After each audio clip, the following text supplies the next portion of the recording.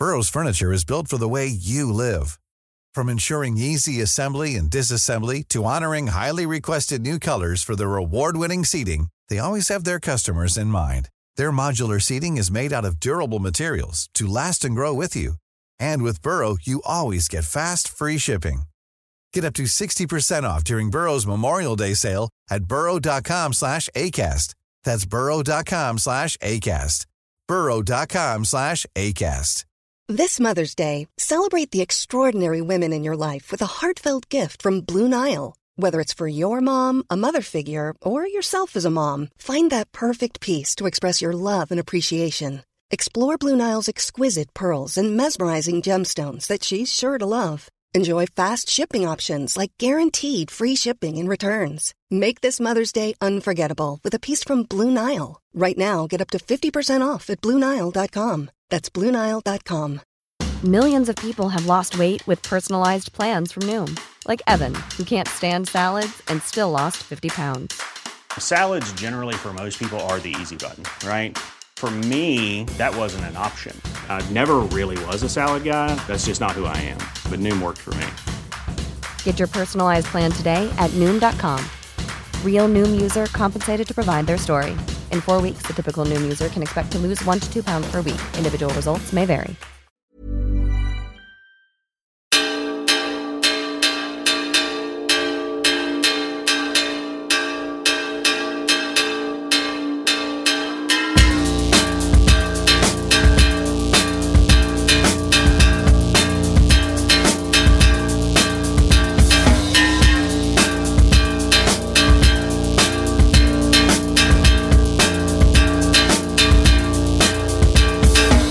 Hello, my name is Dave Hanratty and there will be no encore. Welcome to episode 310 of the No Encore Music Podcast. Craig Fitzpatrick is with me in Zoom-based. Yeah, it's happening. Welcome back, sir. Thanks, man. Yeah, weird one.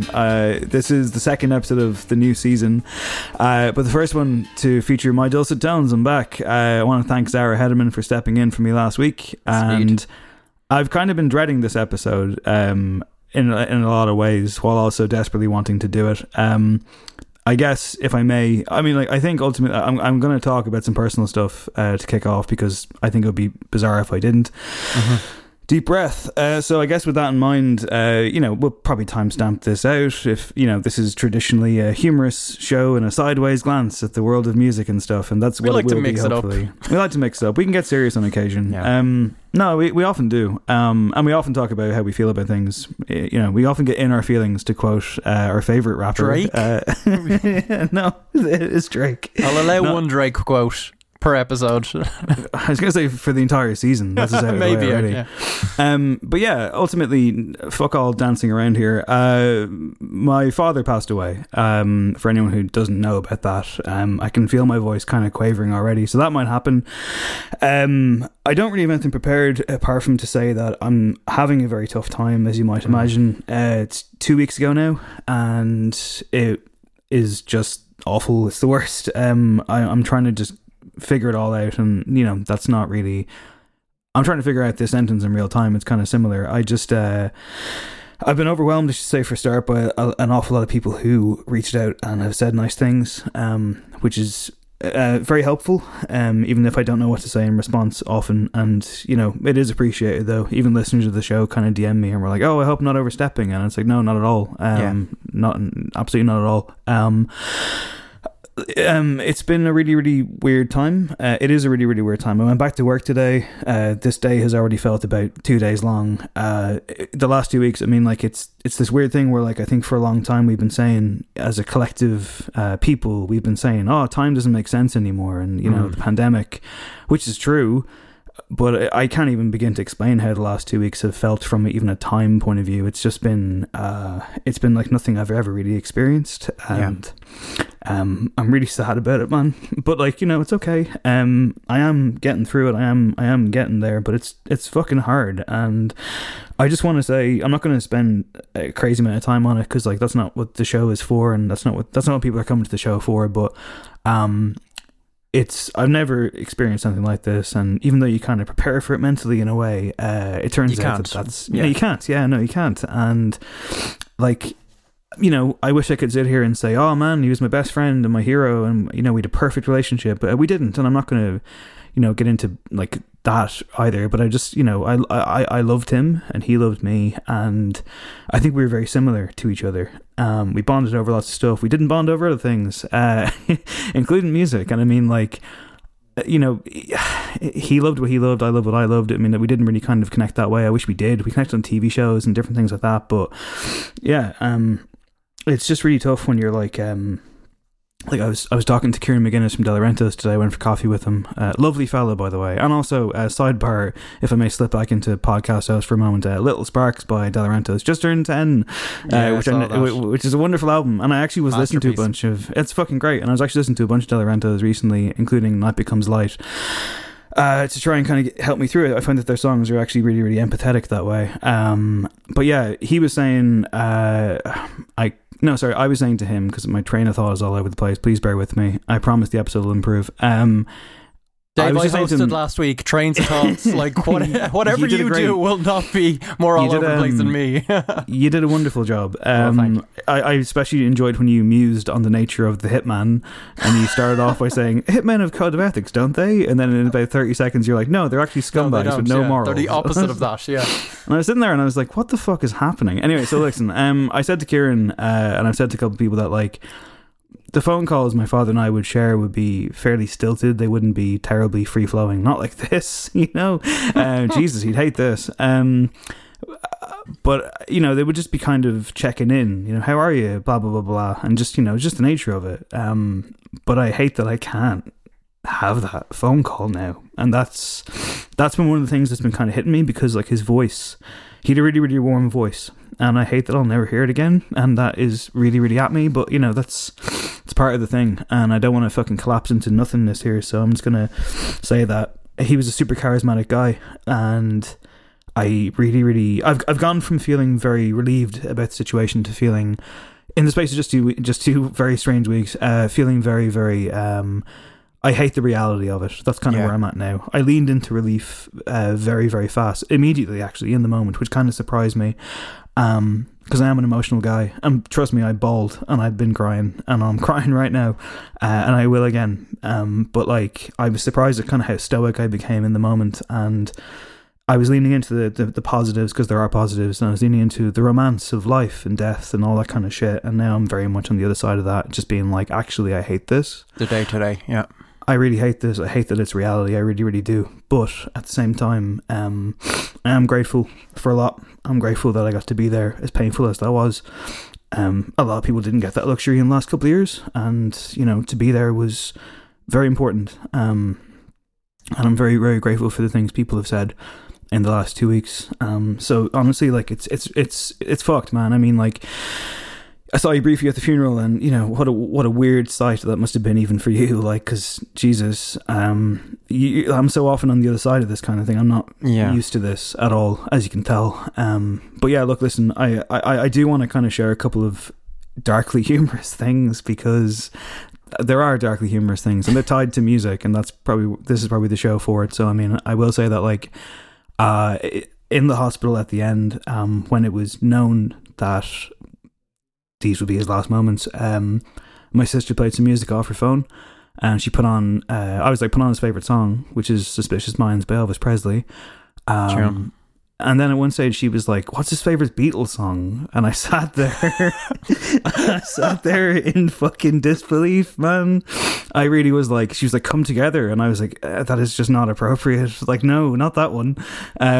And so Hey Jude was played off his phone. You didn't insist on Maxwell Silverhammer, your favourite I thought Beatles about song? it. No. I thought about it. I really, really did. But I thought, this is not the time or the place, sadly. Good call.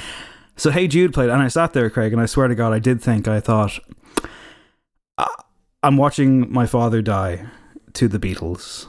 This is happening because of course it would, right? Because of course it would. That's like, this is, for any first time listeners, I'm not a big fan of the Beatles, just so you know. And there's kind of been a bit of a running joke about that. However, I am confident that he went out to Fleetwood Mac's Landslide, which I do think is pretty good as these things go. I do prefer the Smashing Pumpkins version because I am that guy. But I've thought about this. I've thought about how, like, I could be walking down the street and I could be crossing the road, and like Spotify radio could whack on something like fucking, I don't know, like Sir Mix-a-Lot or something as a bus. I think about this all the time, yeah. I know, and people would be like, what was the last song he listened to? And I hope that people would just make something up and be like, it's the panic of other people knowing, but it's also the panic of like that being stuck in your head as you go out. It's just, there's on multiple levels, it's a horror show. Terrible stuff. So. I mean, like, I'd like to think that people would be like, oh, it was God Moving Over the Face of the Waters by Moby. That's of course what it was. On the music front as well, just a couple more things, if I may. Yes, please. He was brought home to us before he was eventually cremated, and I played some songs with him in the room, and I kind of like, you know, that was my kind of time with him for about half an hour to an hour, and I put on songs that I know he wouldn't even love, and I was like, I think you might like this one, you know. But I put on some really good stuff, man. I really did. I put on like your favorite La Ritournelle by Sébastien Tellier. I put on Moon by Kanye West because it was the first song I listened to when I got back into town after it happened. I put on a song that I picked in this week's top 5, so I'll hold that one back for now. But like, I put on Wolf Parade, I'll Believe in Anything, and Kid Cudi, and just some other stuff, and like, you know, I'm glad I got to have that moment with him, even though, you know, it was a strange thing. And I guess lastly, what I would say is, it was yesterday when I wasn't about to work yet, and I had a flower from his wreath, I think, and my mother had given it to me, and I was like, oh, like, you know, what am I going to do with this? Because I don't know where to bring it or what to do with it. So yeah. I went to the grounds of Emma at the Royal Hospital, Kilmainham, and I went to like a wall, kind of where I sat with Higgs last summer when we were like trying to find places to drink amidst all the restrictions. And I had the flower that was very much, you know, on its way out, so to speak. And I sat there and I listened to Suspicious Minds, and I immediately burst out crying. And then I listened to Something to Remember Me by The Horrors, and I put the flower down, and I doused it in sparkling water, Craig, because he loved sparkling water, and if it wasn't for him, I probably wouldn't even drink the stuff. I used to fucking hate it. A man of great taste. Yeah, apparently so. So that was, you know, my little weird symbolic tribute that I just kind of didn't have a lot of time to think about. But yeah, it's been rough, as you can probably tell, and I hope people aren't like, Jesus Christ, I'm tuning into the show for escapism and to have fun. That's coming, I swear. But listeners kind of would want this kind of thing, and actually I really appreciate you sharing that kind of thing. Maybe. And should we mention the ridiculous thing that happened at the music that was played at the ceremony that I know you were there for? Because that happened. as we were going out to Glen Hansard and Falling Slowly. Yeah, there was a Falling Slowly instrumental played in the church. I don't know why. My father wasn't, to my knowledge, didn't like that song. No one did. And I was like, what the fuck? And I knew it was coming, and I thought it might not be. And then when it happened, I'm sitting up the front row, and I hear those ominous chords of fucking Falling Slowly, a song that I've always hated by an artist that I do not have any time for. And I thought, I've got like my friends down the back here somewhere. They're music It was people. A much needed moment of light relief, I must say. Can you explain what May-Kay did when this happened? Because I know she was there with you. Oh, well, immediately she just turned to me and was just like, oh, really, Dave is going to flip the lid on this one? But I will just say, because, you know, it could have gone either way. Glenn didn't suddenly appear and join in. He is liable to do that kind of thing. So small mercies, right? Yeah, that would have been, I mean, it was a tough day as it was. Yeah. What did you think of the priest? He was a bit weird, wasn't he? I mean, he was a priest that was very into Jesus. That's what they do, yeah. That's generally how they go. And I guess his whole job was, you know, getting your dad ready and saving of the soul and connecting us all with Christ. I did enjoy how, if you were streaming online, there's now a kind of Wi-Fi prayer that means you can get the body of Christ over the internet. You're joking. It's nice that they're keeping it modern. Yeah, there was a little prayer added on, so... That's unbelievable. Okay. Jesus Christ. Yeah, no, it was nice being in the room with everyone that was gathered, and just seeing you briefly, man. It was, I think, as my sister said, it was just about being kind of present with you, and that was really important to us. And you were looking well as well, which is not important, but I think I said, you know, which you kind of alluded to earlier, that you were handling it remarkably well and kind of with a lot of grace, and which was great. But by the same token, if you handled it differently, that'd be okay too, because how do you react to these things? And that will shift and evolve and change. And I guess the bottom line is we're here, and that's not a one-off kind of week of the funeral thing. It's, you know, don't feel, and no one should ever feel like it's, you know, now that's done, it's time for me to move on and stop talking about it. We're not going to do that anyway. It's, you know, something that's part of your life, so we'll show mantra, keep talking, and just, you know, try and muddle it along as best we can. For sure. It's, it's unique, and like it's unique to me because it's like, you know, I've never experienced it, but there's possibly people listening to it who have experienced it, and you know, all I can say is my love to you, because it's new to me, and I'm having a tough time with it, but I love my dad and I miss him, and you know, thanks, Dad. But speaking of tough times, Craig, I should probably get into it before we get to the fucking news. 2 days before this all went down, Jesus Christ. Okay. I thought you were going to shift to plugging the Patreon, where it's like, we're all having tough times at the moment, so if you could lend us a hand, it's patreon.com/NoEncore. I'll leave that to you. Yeah, if you want to cheer Dave up. No, seriously, no. But we are on Patreon, patreon.com/NoEncore. If you want to support the show, that's fine. That really wasn't part of... I feel like a fucking absolute scumbag. That wasn't... I'm not meaning to... Oh no, that was where my mind was going. Your mind was going somewhere far worse, which was Twitter, right, Dave? Yeah, Twitter, yeah. When I had a skirmish on Twitter, you could say, about 2 weeks ago at this stage, it involved Fontaine's DC, kind of. There was an article in Rolling Stone, an interview in Rolling Stone, and there was a screenshot that was sent to me that morning by somebody who will remain unnamed. And for anyone who doesn't know, there was this intro, and it was describing how tough it is for Grian Chatton, frontman of Fontaine's DC, to live life in modern day London as an Irishman. And it was just like, you know, he gets lots of bullshit for being Irish. You know, he gets like people who, like, leering men who stand over him and, like, you know, make him say top of the morning, and people who call him Paddy, and call him Paddy, joke about the IRA, and then people who full on just say, get out, go home.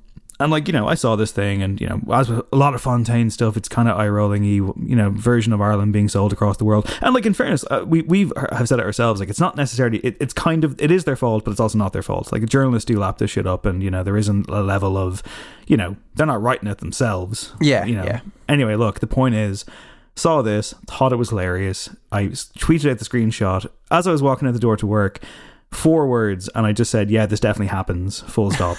Yeah, comma, this definitely happens, full stop. And look, listen, I'm happy to sit here and say I scored an own goal that day, that I should have chosen my words better. Ultimately, all I meant from it was that this is just a cartoonish litany of events, the leering men in particular, at the top of the morning, you know. What I wasn't trying to say, now it is a declarative statement, and I can appreciate that as the day went on and as the tweet went around to lots of WhatsApp groups across London, I guess, and people came at me who I don't know and don't know me and don't know that I'm a music critic who often makes snarky takes about things. Look, I really am being honest with you when I say that I 100% believe that anti-Irish sentiment in Britain and beyond is a real thing. It's a horrible thing. Yeah. It has ruined lives. It has claimed lives. I'm not saying it's not real. Believe me. However, I can understand that if you didn't know me and have any context, it could look like I was saying that. So I'm happy to say I sincerely apologise to anyone who was offended, because a lot of people were. I tried to clarify it, but that wasn't good enough for some people. I thought you did. I was going to say, I mean, you know, you being 100% honest, of course, that isn't really enough on Twitter, and clarifying things isn't enough. And it was getting out of hand. That day, it completely passed me by. When the last I saw of it, people were having some fun, like, with it, as I think I did as well, because it was like a lighthearted thing that wasn't that important, because it was a fucking tweet. Do you know what I mean? And then that night it was brought to my attention that it had all kicked off. I think you'd locked your accounts at that point because it was just craziness. And you'd already put up your clarification. You deleted a tweet, and when I went into it and I was like, well, that's perfectly reasonable, this should have cleared everything up. Still, there was people underneath who were, I guess, quote unquote offended, but I don't know if they were, because some people just like latching onto things and will never let something go and will always have to make the last point. And I got extremely annoyed. I was nearly wading in with some tweets, and I thought, well, Dave probably just wants this to go away. But yeah, just don't let it get you. There was I can your point of like people that don't know you and maybe picked it up and had that experience in London and taken it one way and thinking, well, that's a bit, you know, off key. I get that, but there was a lot of that stuff that a lot of those comments were disingenuous, is all I'm saying. as so much is online. It's a complex issue because it is a complex issue that if anyone really believes that I genuinely was trying to incite that, and that's what I'm about and that's what I'm into, I'm not. I'm telling you right now, and I didn't mean for that to happen, and that's why I say I scored an own goal, because I should have chosen my words more carefully. I wasn't really thinking. I just thought I was being funny by saying that this specific collection of events to this person just seems a bit fucking, and the way it's written, it's a bit eye-rolly, but cartoonish, yada yada. However, people take things very literally on Twitter, and people were coming at me with stuff like I was almost killed for being Irish, and it's like, fuck Jesus, I didn't mean to invoke that, and I didn't reply to anybody because I was like, well, this is just, it's Twitter, it won't work. What are you gonna do? Start running around putting out fires? I mean, it's just some guy in particular, some guy in particular came at me and was like very angry and tagged a mate in immediately, quoted me, replied to me, then replied to my clarification saying, no, Dave, what you did, own it and move on. You intentionally diminish the experiences of yada yada. That riled me hugely, and I'm not a big fan of that person. Well, fuck that guy, because first of all, in his bio, the first thing you see in his bio is works in mental health, and it's like, might want to remove that there, pal, you bully. However, at the same time, clearly was upset, and it's like, grand, cool, this feels like it's about to really intensify on a toxic level. And I genuinely thought of this because it really was doing the rounds. Like, I was like, fuck, this is flying.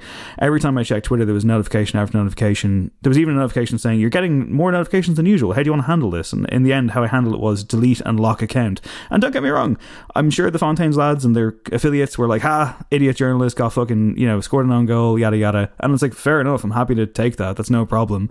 But ultimately I was like, I started this conversation, even though I didn't want to start this conversation, I reserve the right to end it and walk away now, because I did think about, like, what if like a Dara O'Brien, for example, just like quote tweets it with his massive following and I get crushed into dust. I was like, it's out of hand, it's out of control, it's not a good thing. Were you thinking I was Dara O'Brien specifically? That was the... Yeah, it was, because he's like an Irish guy in London, isn't he? And he might assume that I was just making this insane statement, and like, that I honestly don't believe in. I don't get into the online republicanism game, it's not for me. I'm not an imperialist. I don't, like, this is not who I am. People know that. People should know that. Twitter is such a bad forum for any of these conversations. And you know what? No one's gaining anything from it. That's the problem. That's 100% what it is. It sucked. Well, do you know what I will say? Let that be the last time you ever think of being funny.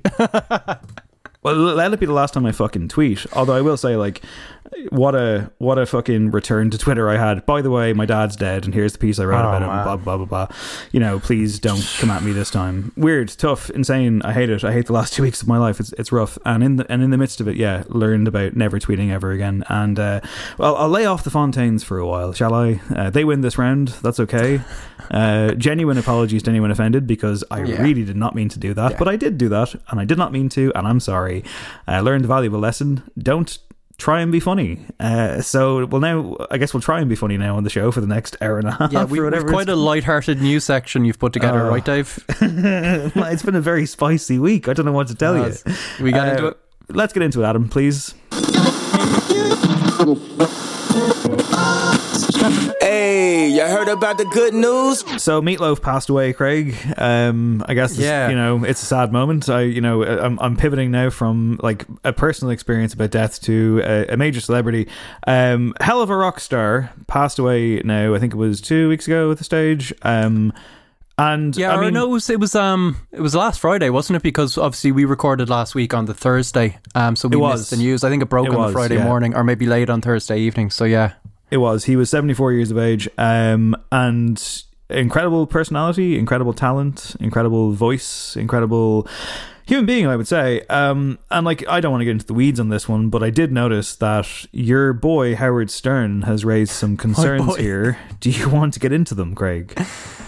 Yeah. So, just you adding this kind of story into running order, I hadn't been aware of it, even though he is my boy. I've been an occasional Stern listener, and Howard Stern over the last couple of years has been very pro-vaccine. He is very concerned with COVID. I think just in general over recent years, there's been a real turnaround in Howard Stern as a guy. He went through years of kind of counselling and kind of therapy, and he's come out the other side a lot more enlightened in general, and a different kind of figure to the way he was in the 90s, which is kind of interesting, and a sidebar.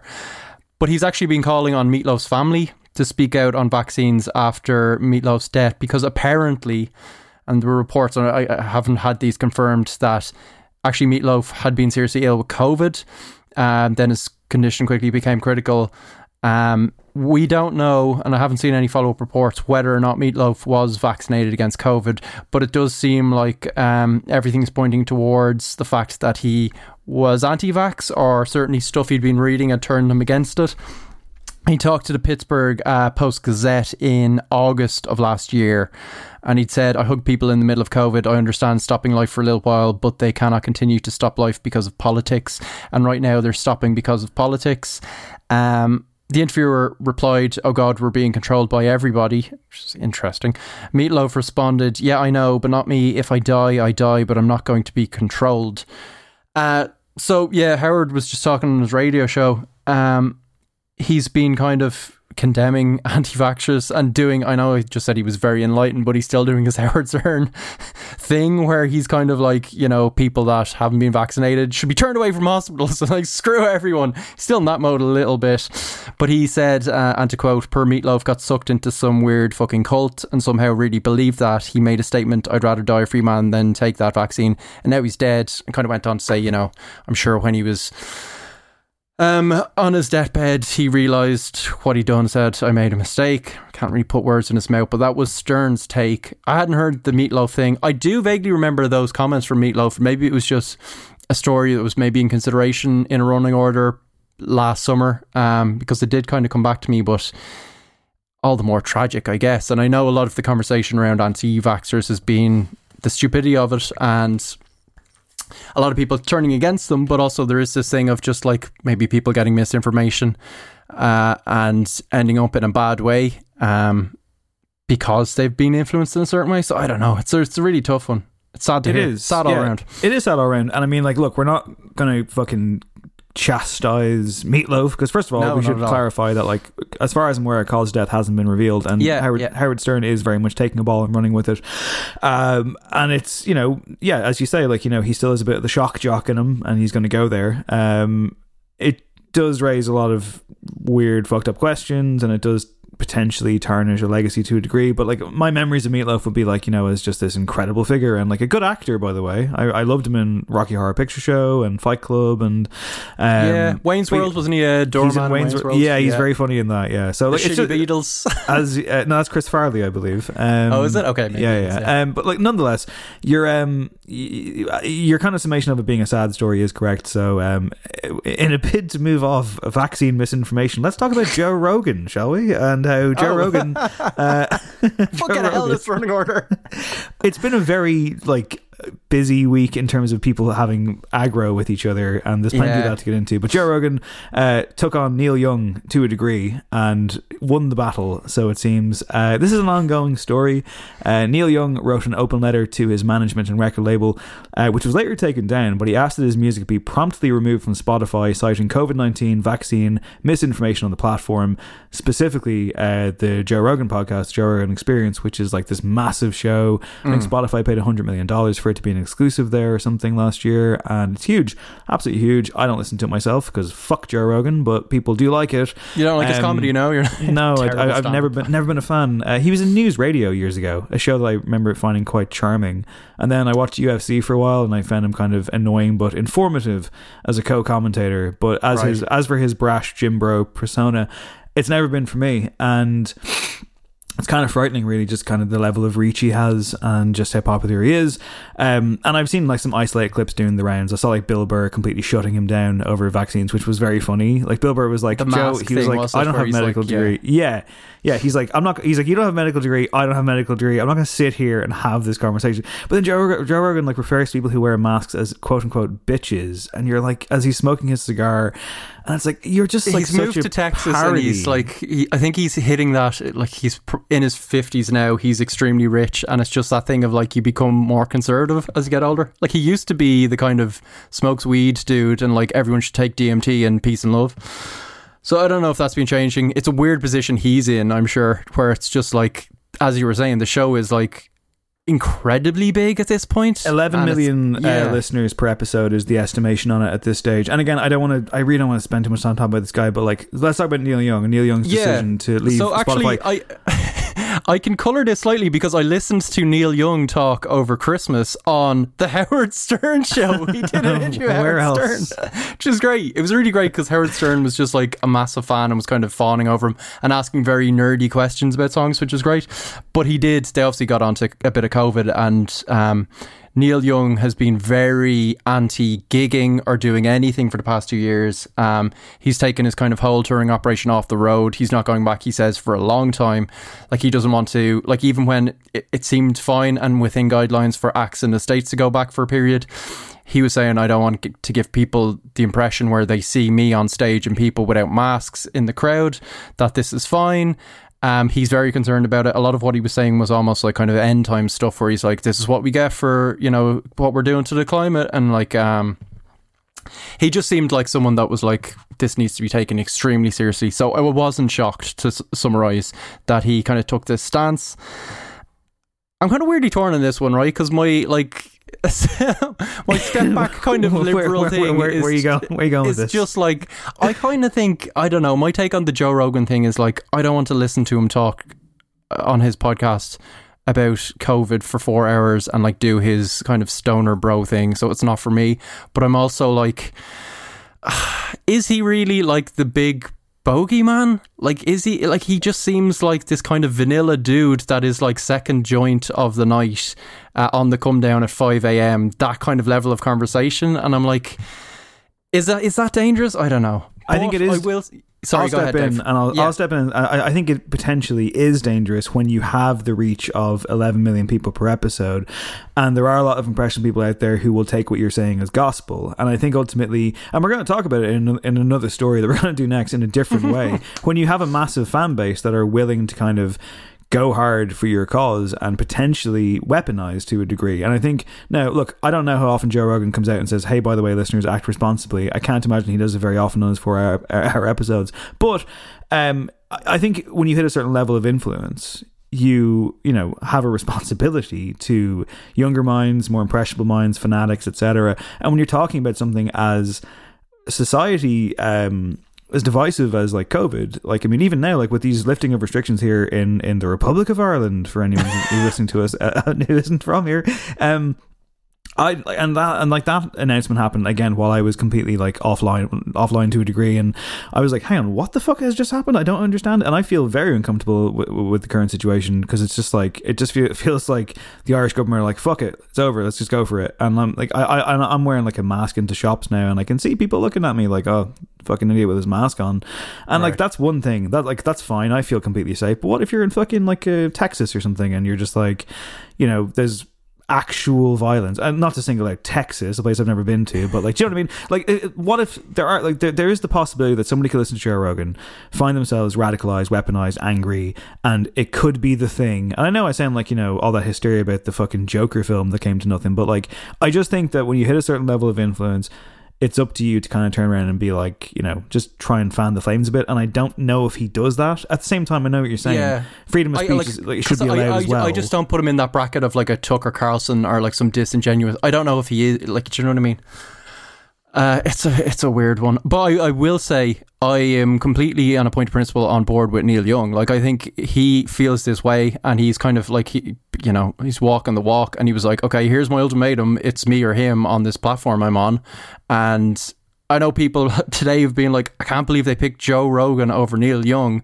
And I'm like, well, I'm with you. I want to listen to Neil Young stuff on Spotify rather than Joe Rogan. But they have just spent, like, Spotify have just spent all of this money on this flagship show. We got to back it was only going to go one way. 100%. And I'm sure Neil Young knew it was going to go that way and was just taking a stand. And he's been picked up though already by Sirius XM. I think they bought his catalogue immediately. So he's found a new home pretty quickly. And he did recently like sell half his catalogue. So I'm wondering, is there like some co-owners of all of his back catalogue that are like, you're doing what? So he still has his own Spotify? Weird audiophile streaming service as well, doesn't he? I am delighted that I have my Pono player, because it means I can listen to Neil in high fidelity anytime I want. You have that next to your keep on rocking in the free world. You have that next to your Donda player, do your Donda Stem player. Donda 2, by the way, Donda 2 announced for mid-February.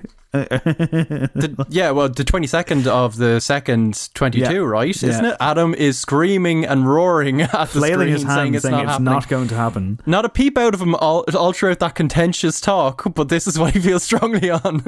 He's saying, nope, it's not going to happen. I also agree. I think this is a TurboGrafx 16 situation. Executive produced by Future, apparently, so we'll talk about that when we talk about that. But we'll move on, because, I was speaking about having a level of influence and having a fan base that could very well be set upon people. Taylor Swift is in the news this week, and rightly defending herself, I think, against comments 100%. Made by Damon Albarn, who gave an interview to the LA Times. I'm sure everyone has seen this, but he said that Taylor Swift doesn't write her own songs. That's a direct quote. The interviewer pushed back on this statement, saying, of course she does, she co-writes some of them. Damon Albarn continued and said, that doesn't count. I know what co-writing is. Co-writing is very different to writing. I'm not hating on anybody. I'm just saying there's a big difference between a songwriter and a songwriter who co-writes. Doesn't mean that the outcome can't be really great, and some of the greatest singers, Ella Fitzgerald never wrote a song in her life. When I sing, I have to close my eyes and just be in there. I suppose I'm a traditionalist in that sense. A really interesting songwriter is Billie Eilish and her brother, Phineas. I'm more attracted to that than Taylor Swift. It's just darker, less endlessly upbeat, way more minor and odd. I think she's exceptional. I think he got a lot wrong there. Yeah, so I hate co-writers, but here are two great co-writers. Also, I wouldn't say that Taylor Swift's music is endlessly upbeat. It's capable of darkness. However, Taylor Swift, not happy, went on Twitter. She atted Damon Albarn. And this is interesting because, usually on Twitter, you have to put a dot in front of the at for everyone to see it, I believe. Brands make this mistake all the time, and it drives me insane. If you at somebody on Twitter at the start of your tweet, you're just talking to them. If people follow you and follow that person, they can see the conversation, yada, yada. But the point is, Taylor Swift did that. She didn't do the dot. She just did the at, but it doesn't matter because her stans monitor her replies anyway. It flew off immediately, and she said, at Damon Albarn, I was such a big fan of yours until I saw this. I write all of my own songs.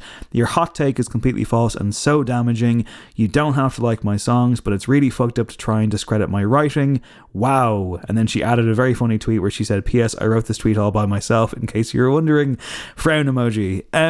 He apologised immediately and said, I totally agree with you. I had a conversation about songwriting. My way through this one. He replied to her pretty fast and said, I totally agree with you. I had a conversation about songwriting and sadly it was reduced to clickbait. I apologise unreservedly and unconditionally. The last thing I would want to do is discredit your songwriting. I hope you understand.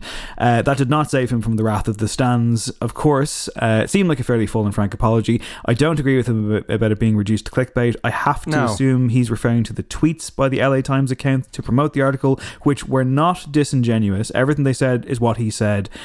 I didn't feel that he was misconstrued or taken out of context. I think he just fucked up, spoke with male bravado confidence about... He didn't even bring up Taylor Swift, the interviewer did, and the interviewer must have been like, oh my god, I've got gold here when they left that interview. I've just caused a potential world war here, and that's exactly what happened. I think he was just being Damon Albarn. I think he was just being cocky. I think he wasn't really applying logic to the situation. He was just having a freewheeling conversation. At the same time, I think Taylor Swift is absolutely right to defend herself. It is a bit cringeworthy to see the likes of Jack Antonoff and Aaron Dessner run out and back her up with steel chairs, but at the same time, it does unfortunately open up the conversation about, women singer-songwriters, women artists who don't get the credit they deserve, and there's lots of instances over the years, whether it's Taylor Swift, whether it's Bjork, whether it's anybody, where a male producer or a male co-writer will get more credit, will get more kind of position in the media. But it's such a bizarre own goal for Damon here, because it's very well known that Taylor Swift is a songwriter. That's what I found baffling, that he was so in the dark about this, that because you would assume he was someone that had somewhat of a finger on the pulse. I mean, also, he's quite the traditionalist, except when he works under the Gorillaz moniker and collaborates with everyone, including pop stars. And I couldn't believe that he was he seems to have... Okay, the quotes don't make sense unless you're taking it as read, that what he is saying is that Taylor Swift barely contributes, right? This is kind of what I think he was implying. It's kind of this situation that we used to hear years back where it'd be like, oh, the Backstreet Boys or oh, Britney Spears, they just change one lyric to get that co-write, which I've no idea if that's true or not. But it's that kind of wider kind of frowning down on pop stars thing. So I assume that's what he assumed Taylor Swift was like when she is known at this point as one of the great pop songwriters. Weird on goal. I can't believe he said it. And yeah, that is the way we have to take it, because he goes on to talk about two obvious co-writers in Billie Eilish and Phineas. And oh boy, yeah. Bringing out the clickbait thing and the apology was just like, there was no way of getting out of it, because he'd essentially said, I don't like her music and I don't believe that she writes her own stuff. So like, what was there to clear up? At best, he could say, I'm sorry for hating your music. I now appreciate the fact you write it. Like, it's just a direct so quote bad. though, because even like I was having this conversation with Dahi, like and Dahi was like, well, like, you know, I kind of think he like could have been misconstrued, and I was like, Dahi, he literally said she doesn't write her own songs, and he was like, did he? And I was like, yes, it's a direct quote. And I was like, okay, fair enough. And it was like once you make a declarative statement, and again, I'm aware that I'm talking about my own Twitter experience with declarative statements, but like this is a bit different. Also, now, Damon Albarn has 30 years of interviews under his belt. Like, come on, man, think about it. And dealing for an entire decade with the Gallagher brothers, like, he's been through this. He does, like, I will just say, I mean, Taylor Swift, completely entitled to clap back, and like you would assume any artist with any kind of bit of dignity or kind of like would just be like, what are you saying about me? So yeah, go off on him by all means. When he kind of tweeted, and it was such a kind of pathetic thing of just being like, you know, apologise unreservedly, blah blah blah. Of course she didn't respond to that, of course not, which is like well within her rights, but also, you know, a slightly different conversation about the kind of the Swifties and how they descend on people. And we've had this conversation before where she has her unfair detractors for sure, but also she's not doing anything about this mass of people that get quite verbally, textually violent and just seem deranged at times. Like, it's just, you know, she says her thing and she has her witty kind of line, and then he tries to start like a bit of a dialogue, and that's the end of the conversation. Now, she by no means does she have to kind of give him the benefit of the doubt, but just in a broader perspective, it would be nice if we saw some of that on Twitter, for like, the right, sake where of people civility. actually have yeah, where people can apologise and then grow as people, and then maybe Damon Albarn thinks in future of like, I see someone else doing something like that, it was like, no, actually I made that mistake before, and we all grow as a society, Dave. I'm gonna well, what a lovely idea. I'm gonna make two predictions here. I think she is due to headline Glastonbury. If that's still happening, I predict she'll do a Jay-Z and she'll strut out to Park Life by Blur. And I also believe that the two of them will collaborate by the end of the year. So that's my expectation. Both those things will happen. Probably. It's tremendous. And I got to see that tweet. Do you think she'll do the Phil Daniels thing? That'd be great if she did all of that in Cockney. In a bad English accent. And then that'll cause another fucking row, won't it? Because that's how it goes. Finally, in the news section this week, Morrissey has a question for Johnny Marr.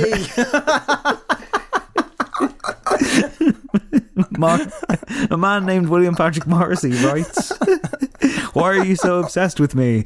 Morrissey wrote an open letter given out about Johnny Marr constantly mentioning him in interviews. Johnny Marr has clapped back himself, saying the open letter is a bit of an outdated concept, is it not? And this one could run and run. Craig, Smith's reunion, fingers crossed. Not likely. Smith's reunion when?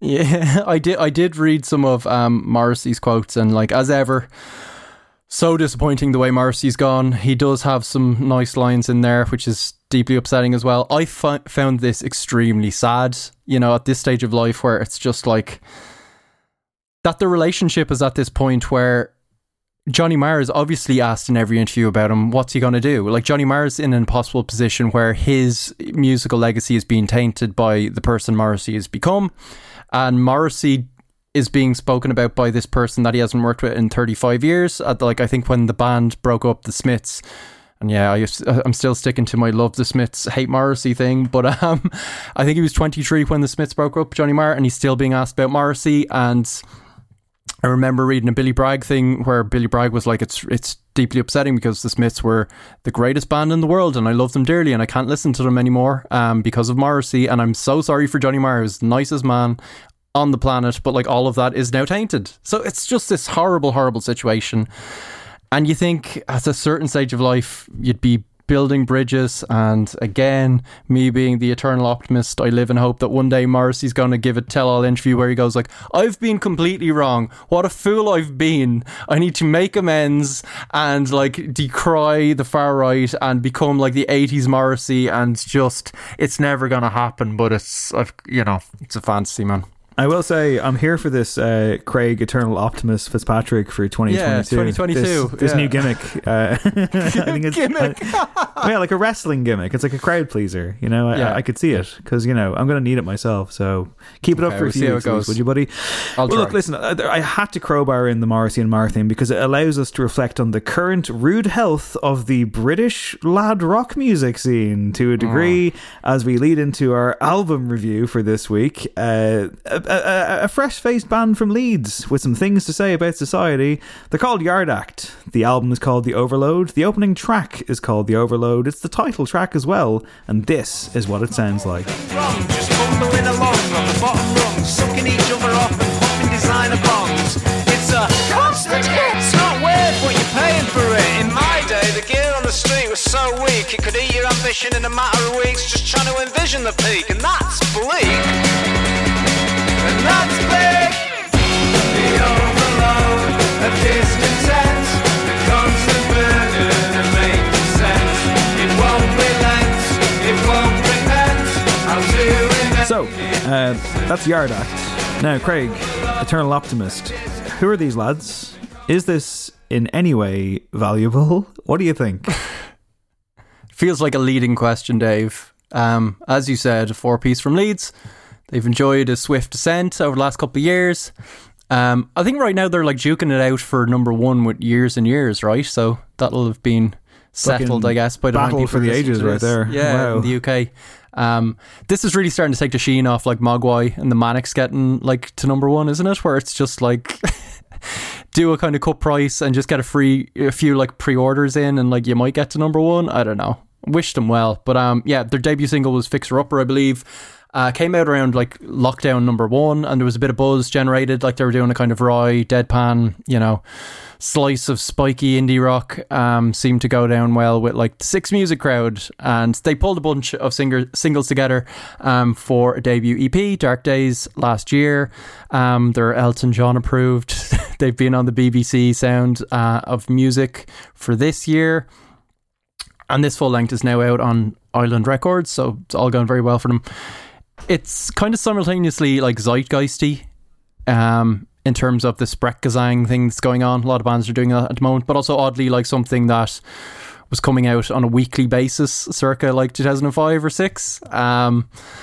So yeah, I think like Steve Lamacq, darling territory, definitely Six Music playlist territory. Yet the big question is, where do we land on them? So Dave, is this a Yard Act you will follow? Or did you find them to be a yard pill to swallow? How many days have you been sitting on that one, out of curiosity? 2 or 3?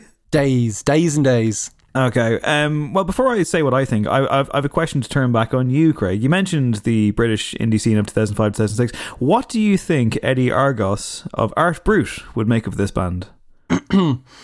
They've just nicked my thing but made it not funny.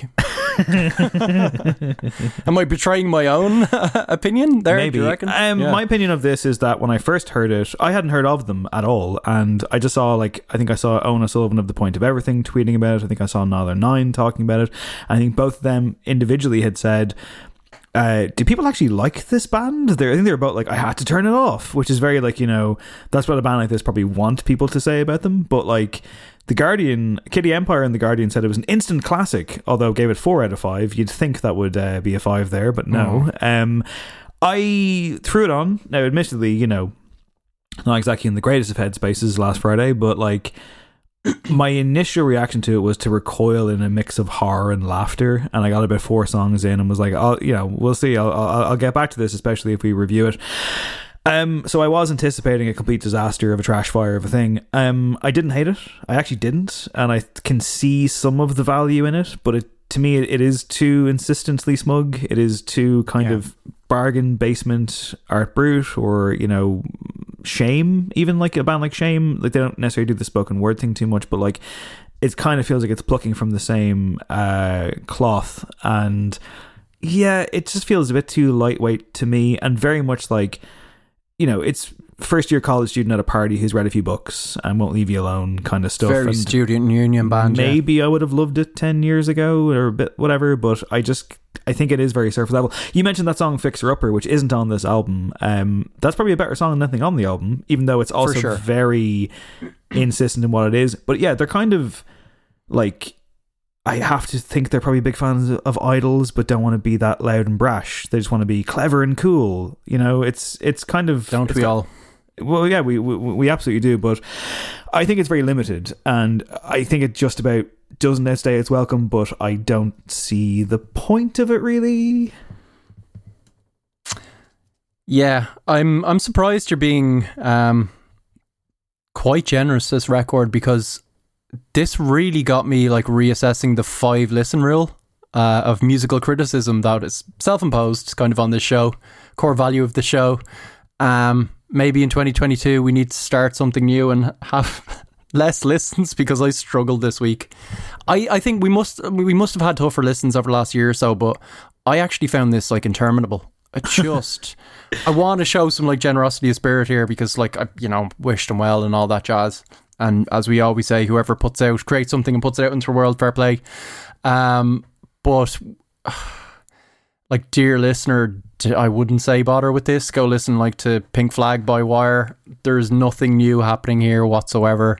I saw an interview with the lead vocalist, James Smith, where he was kind of saying, we're not worried about how we keep being called like post-punk. We'll outgrow it like every other band worth their salt. And I was just thinking, I hope you do. I suspect you won't outgrow a genre that contains like countless acts that are immeasurably more worthy of your time than Yard Act. The Fall being one that keeps being mentioned, as well as the acts you mentioned, because I kept thinking of it as well, because his voice is just like a parody of Marky Smith, where I think it's like a crutch he's just leaning on. And The Fall, I think of more musical ideas in a single song than the entirety of The Overload. It's just tremendously kind of artless to me, like flat. Because I think, there's a lot of this Sprechgesang stuff happening at the moment, and bands are having great success with it. Dry Cleaning, I love that record. I think it works because you have a vocalist who is kind of charismatic and warm and empathetic and lyrically super sharp. But also, when you don't have melodies on the vocal too much, the band has to pick up a lot of slack and do something constantly interesting and unique and, flexible underneath. And Dry Cleaning do that. Sinead O'Brien's bands do that really well. I felt like these guys just didn't at all. Like, a lot of the songs are led melodically by 2-note bass lines that were, played by better bands 40 years ago. Sometimes you hear a record and you're like, well, they had great fun like putting it together, but I'm not enjoying to listen. This doesn't sound like fun to play. I found it like boring and drab. A song like Rich, Dave, where it's this satirical thing, oh my God, like hell or purgatory is being stuck listening to that song forever. Let it out, Craig. He also, like, a lot of these songs are kind of character studies, right? And what he will do is take on a persona, and quite often I found actually a lot of these songs were weirdly punching down. Like, it was about kind of small town England, and he's putting on like he's playing characters where he's doing that thing where, someone imitates someone they find immensely irritating. He does that a lot for entire songs. And at a certain point, if you're not like Jarvis Cocker, you just sound irritating. You just sound like that person. Yeah, I mean, I mentioned that song Fixer Upper, which isn't on here, as like, one of their better tracks, but even that one, like, it's very much like, oh yeah, cool, I get it, racists exist. What of it? Like, what are you contributing here? The song Tall Poppies, I'd love to hear your thoughts on that, because a lot of reviews are saying like this is a bit of an album centerpiece. It's again a kind of character study.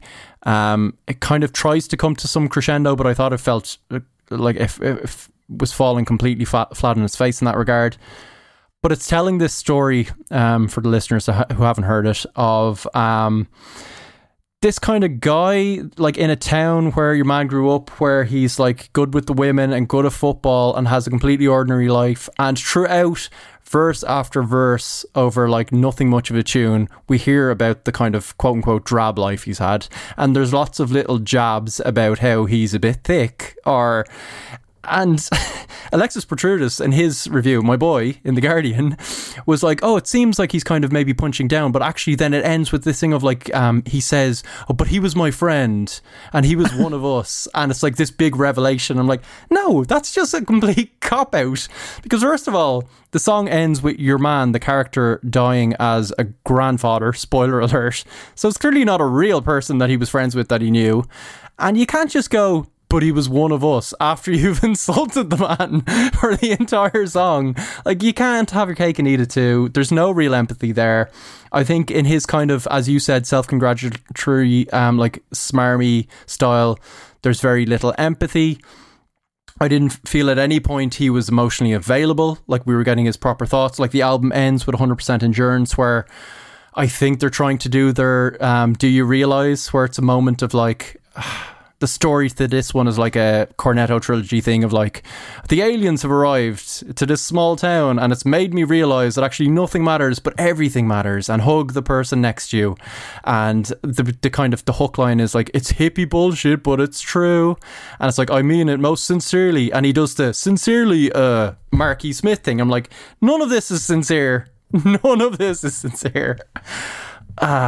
This is how I feel about the record. Yeah, I'm sorry. This has been an absolute rant, and I wasn't planning for it. But yeah, the Eternal Optimist gimmick is over. I think we can all agree it lasted a whopping 5 minutes. So good stuff. Oh my God. You asked for my thoughts on Tall Poppies. I mean, much like anything else here, it's kind of all wallpaper. But like, it's it's such a cheap move, and it's very like, again, first year college student. Not to rag on first year college students. I was one myself once. Back in my day, all this were fields. But no, essentially, it's like it does feel like, closing the book on your essay with a hell of a rug pull, and you're like, oh amazing, incredible, more, I can't believe it. And it's like, nah, it's all very hackneyed. And then they kind of have their If I Can Get Serious for a Minute song at the very end, which is a nice sentiment, but also it's too little too late.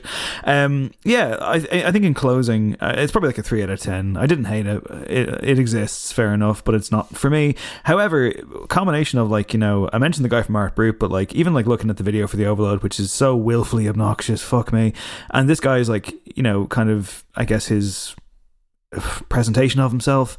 I just keep thinking how, like, I bet the guy from Spectre would want to beat the shit out of this guy. And that's probably the point, isn't it? It's kind of like Alan Bennett meets Eddie Argos with a bit of Jarvis mixed in there, and like the coat and everything, and probably a lovely guy, and the band are probably great, and they'd be great to hang out with, and they've probably a great record collection, but their songs are pilfering from that record collection and making them worse. I hope they improve. I wish them well, but this is a 3 for me. I'm surprised you went as low, because I thought you were being... Well, I kind of started. Maybe you found some enjoyment in it, but it is a 3. But you brought me down to a 3. But my 3 is basically your 0. So I mean, like, that's true. Here we are. That's Yard Act. Get up the Yard Act, or whatever the fuck you want to capper you want to put on this review. It's patreon.com/noencore. If you appreciate gems like that, you can always support the show. Keep the lights on. Thank you very much, by the way, to people who've signed up recently. We will, of course, try and get back in the No Aux Chord shuffle pretty soon, in which we do a monthly recommends corner. But for obvious reasons, we're just a bit behind on stuff, but we're not behind on a top 5, Craig. We have a top 5 this week. It is top 5 time, and we're going with top 5 songs about freedom, which I guess is inspired by Ireland's recent COVID revolution. Freedom Day. What did you do for Freedom Day when the pubs were allowed open beyond 8 I did not go out. Yeah, I actually didn't go out. I was like, Sensible. This weekend is not for me. Sensible. Yeah, I also had I was on a shoot on Monday where I was doing Vox Pops. So I talked to about like 50 people over the course of the day, and I'm like, oh, this is how I reintroduce myself to society. Like fast track the fact that I've fast tracked my man about town credentials, even though I've been a semi-hermit for the last 2 years. But yeah, no fun was had at the weekend. I was slightly concerned. We agreed to do top 5 songs about free. Yeah, go on. If we were doing our old method of titles for the episodes, No Fun Was Had at the Weekend is a great one. Sorry, go on. Could be a Yard Act song. Yeah, I was, you picked songs about freedom, and it's a really good choice, and I think it's going to be interesting. But I was then thinking afterwards, like the Freedom Day ironic, we should point out, tie in of like, is this a bit Tory? Is this a bit like Britain last year, where it's like, No, it's not. It's, please don't drag me back. Surprise please don't. People have accused me. The healthcare system. People have accused me of being a fucking bootlicking Brit lover, which I'm not. So let's not let's not confuse it. We think Boris Johnson's a knob. Don't worry. 100%. But we think hopefully these songs are good. I of course have gone abstract with this mostly. I mean, they're not just songs about traditional getting out of jail or something. I don't know. But like I'm trying to get a bit in the head. Yeah, I have a mix. I've got some freedom can mean different things to different people, Dave, as well. It can be a spiritual thing. It can be emancipation, prison, bit of hedonism. I've got a lot of I've got a real mix. I think mainly I'm going to be having a chill one though, which I think I need after my rant. No fun at the weekend. Well, why don't you kick us off then? Okay, this isn't really a chill one. Let's start with some hedonism. Just what is it that you want to do? Well, we want to be free. We want to be free to do what we want to do. And we want to get loaded. And we want to have a good time. And that's what we're going to do. Well, when, baby? Let's go. We're going to have a good time. We're going to have a party.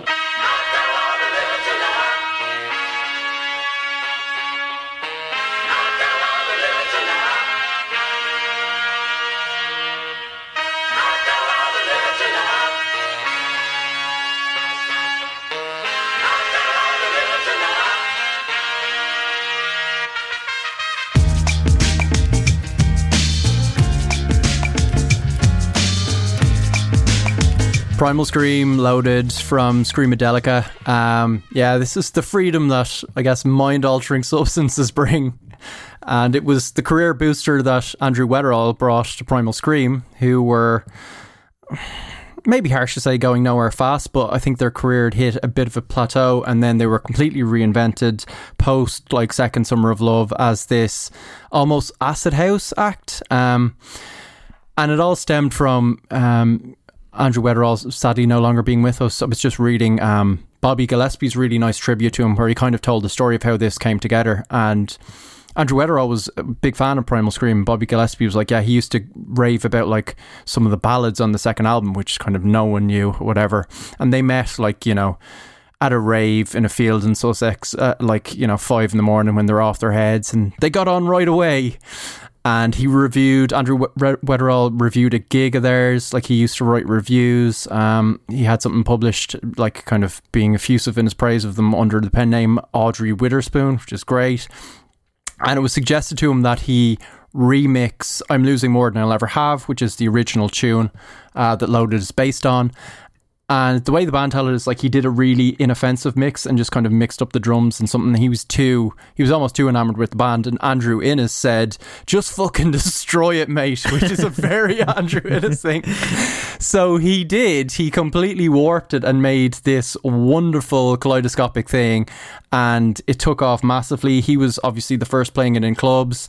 Suddenly dance floors were filling to Primal Scream, who were initially kind of fey indie types or kind of twee indie types, and then Primal Scream were doing this Stones-esque rock thing, but they were suddenly plugged into dance and ecstasy, and Weatherall's work continued on Screamadelica, which I think still holds up, and it was career-changing, life-altering for Bobby Gillespie and the band. I guess life-altering for probably a lot of people that were on substances listening to this stuff, and it's just a total vibe still. It still feels kind of fresh, so I had to include it, and just as a shout-out to Andrew Weatherall, who just seems like a giant of a man. Yeah, man, rest in power, Andrew Weatherall. He fucking ruled. Yeah. I interviewed Andrew Innes once.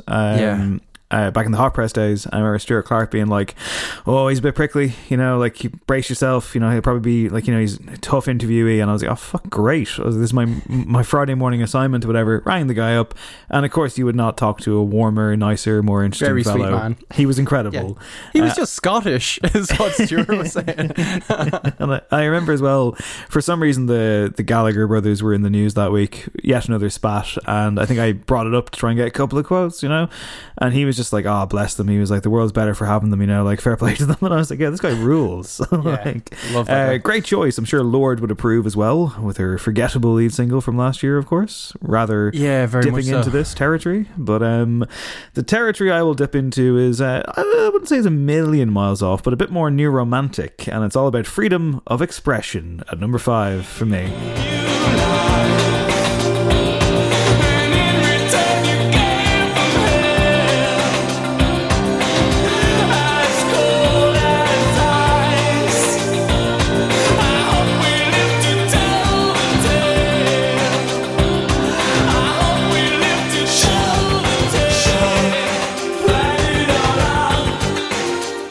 Why, of course, it's Tears for Fears, it's Shout, and it's about when you just can't hold it back any longer and you gotta say it, man. Say it out loud, see how it feels. I'm sure an anthem for Joe Rogan and lots of other people to enjoy as they prepare for the microphone. I wanted to just kind of tap into that idea of, like, you know, having something to say. And, you know, obviously even on this episode, the way I began this episode, it was like, I think I said to you, kind of, you and Adam off mic, I was like, I don't really have anything prepared and I don't really know what I want to say. And I was kind of walking around with that all week. But, like, you know, even like doing a podcast, and obviously there are millions of them in the world, it's an outlet. And I think having a creative outlet, having a voice in some capacity, whether it's this or creating music, making films, writing poetry, whatever it is you do yourself, like whatever your own individual expression is, to have it, I think is so important. And, you know, I would encourage anybody listening to find that if you haven't already, whatever it is. And that's kind of what I come back to with the song. I love this fucking song. I think it's such a great, fun song. I think it's beautifully feel good in one sense, quite dark in another, seriously repetitive but never boring. Just a pop classic. And I will say as well, like, it kind of comes later in it, but, like, I think even as a standalone isolation, the lyric of, like, I'd really love to break your heart, I think is one of the great lines out there. It's so fucking vicious. Like, Ed Sheeran could never. It's incredible. Like, it's so new romantic. It's so strong. But the delivery, speaking of freedom of expression, Craig, there is, of course, a new metal cover version of this song. I'm hoping you don't know who it's by, because I've prepared a clip. Are we being treated to it? Oh, lovely. Oh, yes, we are. It's called Shout 2000, and it sounds a bit like this.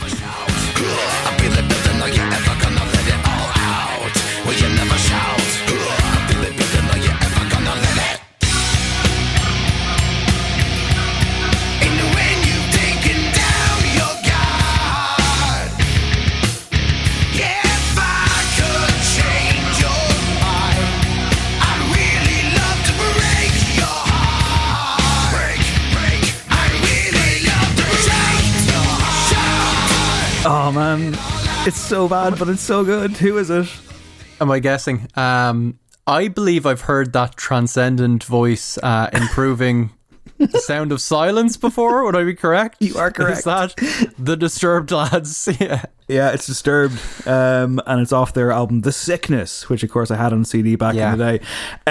I unironically love this cover. I think it's just so much fun, and, you know, it's me, so of course it is. I should say as well, when I was back in Drogheda there a couple weeks ago, I found a photograph of myself in my teenage bedroom. I sent it into the group chat. Tremendous photo. Can you describe the photo? Is it possible? Will we start at the wallpaper, the Man United wallpaper? Man United wallpaper. You've got your drum kit set up next to your bed. Mm-hmm. We've got posters all over the walls, including from the latest issue of FHM. Yeah, some stuff that would get me cancelled today, probably. I think it was fairly tame for a teenage boy. There's a big Slipknot poster. There's also I'm wearing some Blink.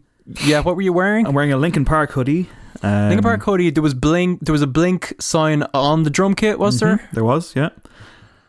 There's a lot going on, Dave. There was a Scream mask as well. It was very of its time, but around that time, this is the kind of thing I would have been listening to, and I still think it's great. I think Shout is an amazing original. I think Disturbed, as Craig said, improved it. I think we can all agree. Yes, 100%. And we can all move on to Craig's number 4. Yeah, let's do it. Also, that album's great, Songs from the Big Chair. It's kind of the 1975's entire career, isn't it? So maybe people should check that out. It's very, very good. My number 4, we can go from ecstasy to emancipation. So yeah, let's get a bit more kind of spiritual, and this is actually a cover as well. So let's get into it. My hand was made strong by the hand of the Almighty. We forward in this generation triumphantly. Won't you help to sing these songs of freedom? 'Cause all I ever had. So that's Joe Strummer. It's Redemption Song. It's a Bob Marley song, famous Bob Marley song. I heard this version first, I think, unless maybe I just heard it in passing because, you know, Bob Marley kind of music everywhere, and probably a lot of people are put off his stuff by the fact that like Legend is just, you know, on the speakers in every kind of hostel, and, you know, crusty types just playing it quite a bit. And I've never dipped hugely into Bob Marley. I love some of his stuff. I think he was tremendous talent. Waiting in Vain is an all-time masterpiece. This is one of his later songs, and apparently it was written, it was on Uprising. It was written when he was already kind of quite ill. He'd been diagnosed with cancer. He was in a huge amount of pain and just kind of dealing with that and dealing with his own mortality. And what you get is like this outpouring of, it's a protest song, but it's funneled through his life experience, his spirituality, his kind of grace. It ends up being similar to like a Bob Dylan song, almost like early kind of period Bob Dylan, but riding a par, if not slightly better. And I went, as I say, with the Joe Strummer version, because I think I was introduced to this song when this version appeared on like some cover mount CD thing for some magazine. Instantly struck a chord. It was just after Joe Strummer had passed away. It was one of the last things he recorded. It came out on a posthumous release of his, sadly, around about 2002. I love his voice. I think there's great grit in his voice and great vulnerability. And he's, I think, fairly middle class London dude doing this song, not changing any of the lyrics. And he sells it and he believes every word. He was, you know, quite a strong socialist without the champagne. Just so hugely into his music as well, from reggae to roots to rock and roll. He sells it beautifully. There's another version that I think he played on that Johnny Cash did, again towards the end for Johnny Cash. The Man Comes Around sessions, I believe, where he was recording, of course, with Rick Rubin, and Joe Strummer was like nearby on holidays, and Joe Strummer was such a Johnny Cash fan that he would just turn up to the studio every day so he could watch Johnny Cash sing, which is like lovely. And they both bonded over reggae and Bob Marley and decided this song had to be done. So that's how that version came about, and it's really good too and worth checking out. But this is, yeah, it's quite a universal song. It's a bit of an anthem, so sometimes those kind of songs don't strike a chord with you, but this always cuts through, and every time I listen to it I do actually get a bit choked up. So that's my number 4. Nice, man. Nice pick. Lovely story as well about the two boys. Kind of brings to mind, you know, those hopefully not apocryphal stories of like Alex Ferguson and Carlo Ancelotti going on like a tour of a vineyard together or something. In their later days, in their sunshine days. Yeah, beautiful. Yeah, Bob Marley. I mean, like, you know, Bob Marley, I think currently gracing the cover of a New Bohemians jersey this week. There was a lot of kind of talk about that. Big Bo's fan, Bob. Yeah, for charity. Yeah, like, I mean, it's probably it's your classic thing, isn't it? Where like, you know, the legend becomes so big and gets associated with, but like, you know, there's probably lots of lovely people out there who love Bob Marley, you yourself included. Totally. Someday maybe. Yes, yeah, I'm lovely. It's not for me, but you know, that's my ignorance, you know. But this is a very nice cover, so that's good job. Thank you. Number 4 for me is I think this is a song that Craig got me into. Let's find out.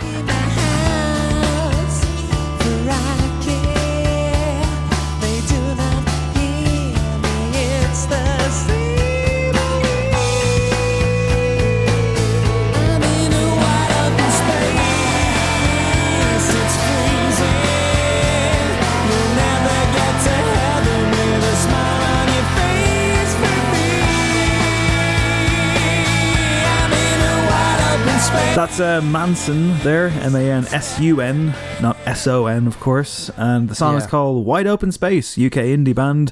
Did you get me into the song, or am I misremembering? I remember this playing in Hot Press quite a bit. I have a feeling that I might have got you into... Actually, I probably didn't get you into it. We just both liked it. I Can Only Disappoint You, which is another brilliant song. Yeah, it's a great one. And then I remember days of probably playing that and then sticking this on. Mm-hmm. So possibly. Maybe. But yeah, this takes me right back to the Hot Press office, so thank you for that. You're very welcome. You miss it sometimes. So this is Wide Open Space. This is my Freedom Isn't All It's Cracked Up to Be song, I think. You know, it's... because I had to have one of those. I'm glad someone said it. Yeah, like, careful what you wish for. It might not be great. It might be better to be... Bring all the restrictions back. I don't know. Paul Draper, Manson, you know, there's a serious causticness to him, a tongue-in-cheek, but it's acidic, you know, and I quite like it. I love the kind of world building of the song. I've always thought it was beautiful. And yeah, my brain went to that place this week when I was like, okay, freedom, not necessarily always a great thing. Maybe we need to rein this back in a bit. How your mind works. I tell you, they had some real anthems. I don't know a huge amount about Manson and didn't really follow them. Still but yeah, going, I think, or he's going solo playing the old songs. Maybe, I think. Yeah. But you know, well, if you got him, play him. Smoke him if you got him. I mean, yeah, no, this is one of those, and because it's funny because you mentioned like, you know, magazine mounted CDs. Like this song and I Can Only Disappoint You are like Q Magazine, like, you know, Melody Maker, Enemy. You know, the more innocent era of, you wouldn't call them Britpop, would you? Just kind of a job and indie band, I suppose. Britpop adjacent, yeah. It was probably just that second wave, right, where it was getting a bit more inventive and kind of slightly tinged with psychedelia. Who would I compare them to? I don't know. I'm sorry. I was like, I could have put in 5 seconds of thinking. I was just like, Cast, I don't know. Athlete, I don't know. Fucking, like, come on, think about it. Yeah, they were kind of into that, like, Shed 7. You know, definitely not Shed 7. Give me some more names. Who are those Mercury Prize winners that were a bit psychedelic? Gomez. And Gomez. Yeah. Gomez is the one I was thinking of. There you go. Gomez-y. That's why this show works, Dave. Tell you. Because you can remember Gomez when I can't. Sure. I interviewed them before and I never wrote the interview and I still feel bad about it. Why don't you move on with the show, though, and tell us your next pick? Okay, so my number 3, I've been rinsing this guy's most famous album for the last week or two, because it's just like a nice warm hug of a record. This is from his debut solo album, and it's about escaping from Phil Collins, essentially. Here it is. From day to day, my life was in a rut, till I thought of what I'd say, which connection I should cut. I was feeling part of the scenery. I walked right out of the machinery. My heart going boom, boom, boom. Hey. Yeah, it's Peter Gabriel of Salisbury Hill. You'd know it from probably any number of rom-coms and rom-com trailers. It's just been used a huge amount. Remains undimmed despite that fact. It's not contaminated whatsoever. I was grooving along to that. It was beautiful, and that kind of sense of freedom of taking control of your creativity, your career, your kind of life. It's about Peter Gabriel leaving Genesis, not quite liking the route they were going, deciding he wanted to pursue his own weird stuff, which eventually led him to, ironically enough, doing really big pop stuff in the 80s that was like rubbing shoulders with the kind of stuff Phil Collins, his ex-bandmate, was doing. I think they stayed on kind of friendly terms. But he does certainly sound very relieved to have escaped the impending divorce core of Phil Collins and the rest of Genesis. I don't know. This is a very magical song. As with every Peter Gabriel song, I guess, because there's not a huge amount of them. Just the production's incredible. That flute hook is ethereal, amazing. It's in 7/4. It's a bit of a weird song. Like, all the elements of it are slightly kind of off kilter, and somehow it still works as a kind of great pop song. No real chorus, but just everything about it just hooks you totally in. And he's an interesting character. He just kind of goes his own way. From, I think, quite a kind of wealthy background, or like his, if not wealthy, then his folks were like, I don't know, connected to the landed gentry. He grew up like in a kind of a manor in Bath, and this was him like on Salisbury Hill, just overlooking the manor he was currently living in, and just being like, yeah, I'm going to follow my creativity. You kind of ruined it for me, not gonna lie. It's the sound of privilege, really. It's the sound of affluence. Yeah, it kind of is. It does sound very affluent, but sometimes great things come from that, I guess. And it's quite unlike the rest of the stuff on that debut album, which is a bit darker and a bit spikier, and he had a lot of self-titled solo releases, which are varying shades of great, but they're grayer and they're interesting and they're challenging. And then you get to So in the mid-80s, which is more of this kind of ilk, and he just kind of, I still think that's one of the greatest records of all time. It's just a tremendous kind of staggering achievement, but this paved the way for that, and this was his kind of escape, his moment of freedom that would lead to one of the biggest albums of all time.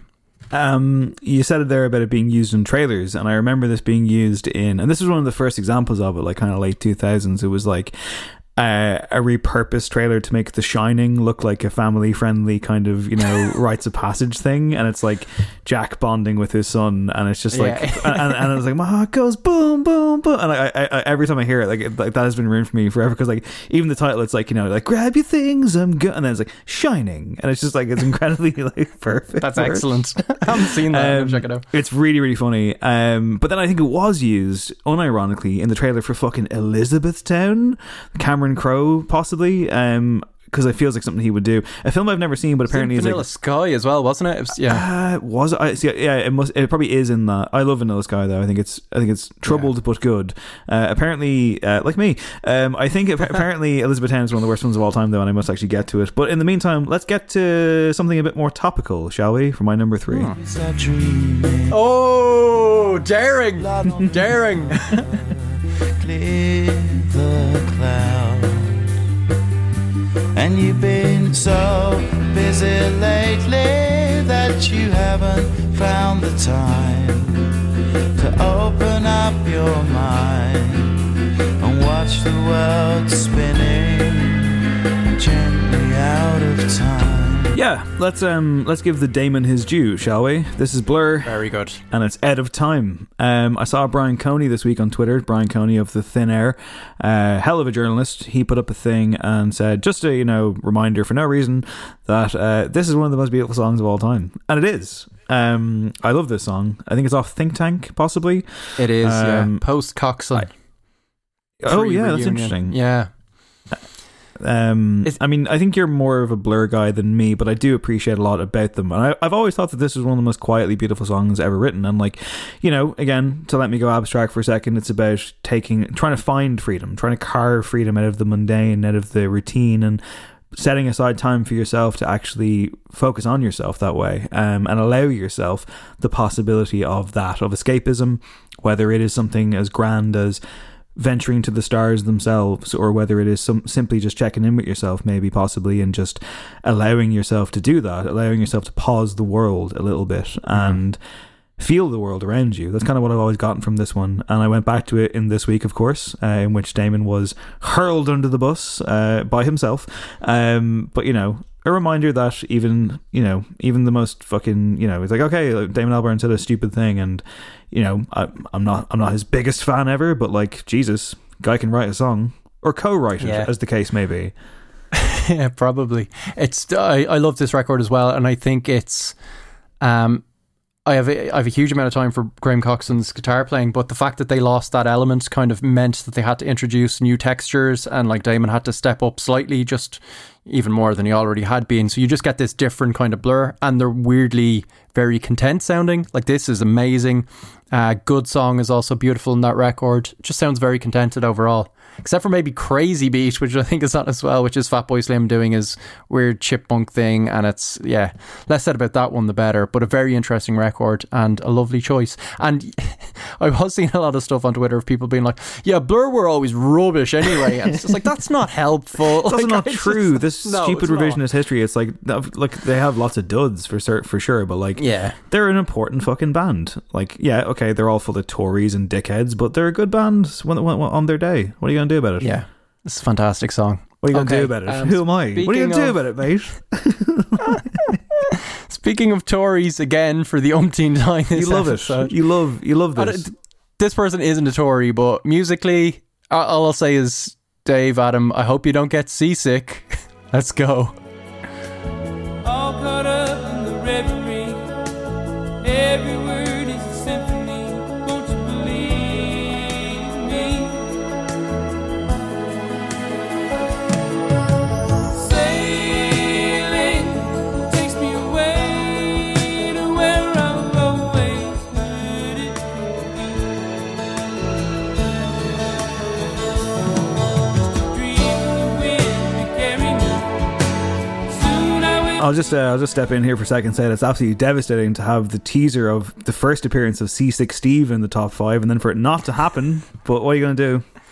Yeah, I was teasing some yacht rock instead. It's finally happened, because the Dan aren't really, are they? Let's not get into it. It's Christopher Cross, it's Sailing, and yeah, I'm levitating, or at least like floating. This is such a good song, and I came to it extremely late. It's a very good album. Christopher Cross, like an interesting guy. I don't know if you're hugely into Christopher Cross, Dave, are you? No. I'm aware of him. He was kind of the Billie Eilish of like the late 70s in terms of... Is that right? Or is that a grand statement, Craig? Would you care to... Well, she's probably already kind of outstripped him in terms of like longevity, because it was an interesting case where he was very young. He kind of struck absolute gold with his debut record, which is This Is On. Won like 5 Grammys, had like a number 1 single with this, had a lot of other hits off it, and was just like the kind of hot young artist. Critical kind of acclaim along with huge sales, and then it kind of went nowhere. Just like looking at the Wikipedia, so Christopher Cross, the debut record, came out in 79. The second album didn't come out till 83, so you kind of go past all the plaudits and how well that did, and like album of the year, record of the year, like scooping up the Grammys. His kind of haul wasn't replicated until Billie Eilish won all 4 awards at the 2020 Grammy Awards. Then you go to 1983 and another page comes out, and the Wikipedia there is like, one of the songs was used in a CBS Sports package. It sold well, getting gold certification. And then the next section is telling it's entitled The Curse of the MTV Generation. And I'm like, Christopher, did you write this?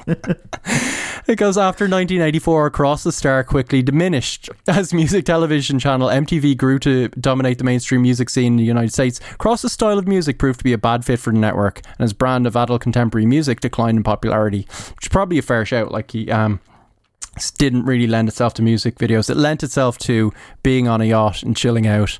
I think this is great. I think he had a huge amount of talent, particularly on that record. His voice is incredible. The string work on this is beautiful. There's a real serenity to it. Apparently he didn't go sailing that often. He went sailing once with a kind of older, kind of big brother type figure who he always looked up to, and it always took him to a happy place. And he said that if that person had taken him bowling, the song would have been called Bowling, which is great. Jesus Christ. I love your between this and like the last one, just shattering the illusion of these songs, like track by track here. It's wonderful. That's what I'm all about. Behind Eternal the music. Optimist and Eternal Optimist and Truth Teller, Craig Fitzpatrick. Truth Teller. Alright, number 2 for me. Let's have what Rolling Stone last year said is the 3rd best song of all time. I go to the movie and I go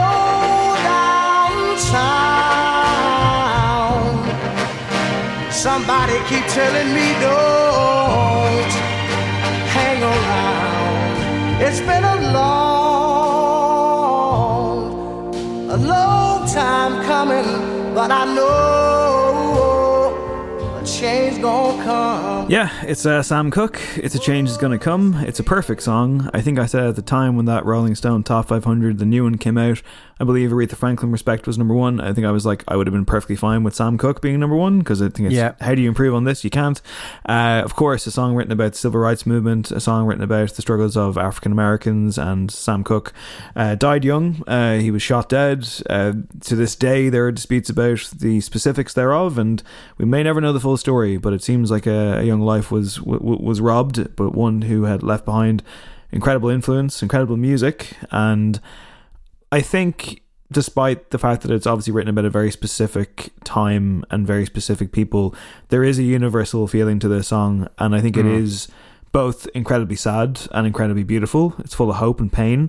I can't think of a situation where you couldn't put it on and people wouldn't be stopped in their tracks by it. You know, I think it's absolutely perfect. And, you know, oftentimes when I'm writing about music or I'm talking about music, I often use the word searching. I can think of a few more searching songs than this, and if that's not what freedom is about or the quest thereof, I don't really know what I'm talking about. But thankfully Sam Cooke does, with a genuinely timeless classic that I will never ever tire of. So yeah, it's perfect, right? It's a perfect song. It is a totally perfect song, and as you say, so universal and about such big themes, but I think the intimacy of it is just really compelling. I don't know if it's like the kind of vulnerability, just how bloody great the vocal is. Wouldn't change a thing about it. It's hard to, like, sometimes we get a distorted view of like popular music and what's going to like stand the test of time, and like what are the songs that are kind of like quote unquote canon. But this feels like if any song is going to be still around in like 200 years, it should be this one, and it probably will be. So I can't say much more than that. A really, really good pick. We go to my number one. We shall. Is it this? It is not. Next clip there, Adam, if you don't mind. And I've got such a long way to go, such a long way to go, to make it to the border of Mexico. So I ride like the wind, ride like the wind. Gonna ride like the wind. It's Christopher Cross again. Unfucking believable. Like the wind. Unfucking believable. It's not. I was trying to decide between this and Sailing. Sailing is my number 2, and do you know what's just happened to you, Dave? Go on. You've set me up for this one. You've just been double crossed. Oh my god! Oh my god! That pun came to my head. I'm like, I have to cut the clip, and I have to now send it to Adam and explain it, and I didn't let it go. So take a bow. My real number 1, please, Adam.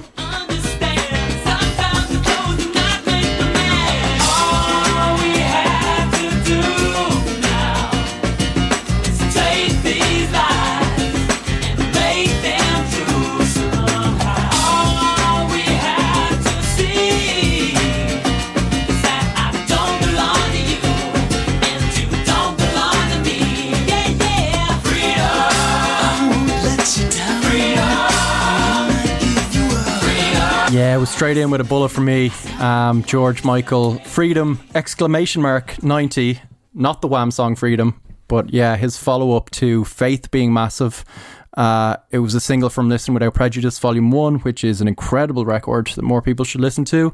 And it was George Michael deciding he wasn't doing the classic pop star thing or playing that game.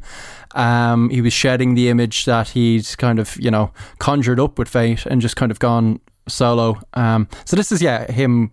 The lyrics are pretty obvious. It's him talking about his time in Wham, his pop career to date, how the industry had affected him, and how he needed to do something completely different. And with that, the music video was, all the kind of supermodels kind of lip syncing along to it. He didn't appear in the video whatsoever. I think he's in like a shot or something, but he was kind of bowing out and not, feeding into the tabloid narrative.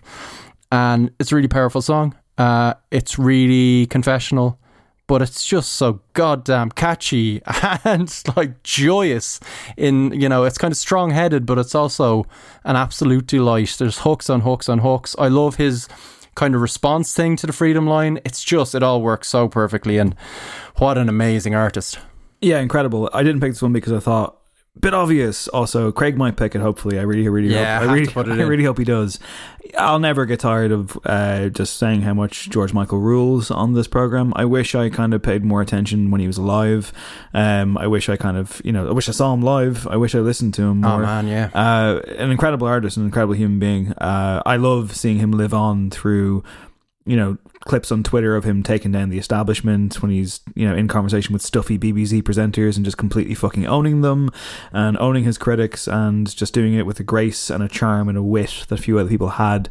And then you get to the music, which is just wall to wall incredible songs. Like, you used the word timeless earlier on, and again, some of George Michael's songs should live forever, and in that way he will live forever, which takes me to my number 1.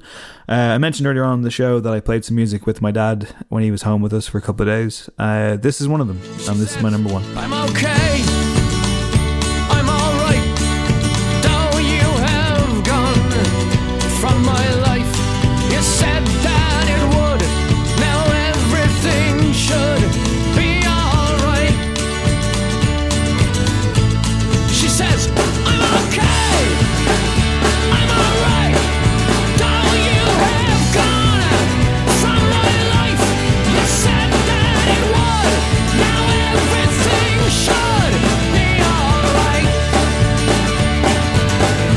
So that's Flogging Molly. The song is called If I Ever Leave This World Alive. I should clarify that like I'm not really into Flogging Molly, nor was my dad. I guess the connection, if there is one, is that it was on a TV show that we both liked called The Shield. I very much enjoyed when we did like the same TV shows, whether it was The Shield or The Wire, or as I wrote in that piece about him, when he would let me stay up with him on school nights to watch Seinfeld and Larry Sanders, which was fucked up by the way, because like, the BBC would like just like would play Seinfeld followed by Larry Sanders Monday to Friday at like 11:20, 11:45. Yeah, it was and ridiculously late. Yeah. But I was like, this is absolute gold, and we never missed it. Gold, Jerry. Gold, Jerry, gold.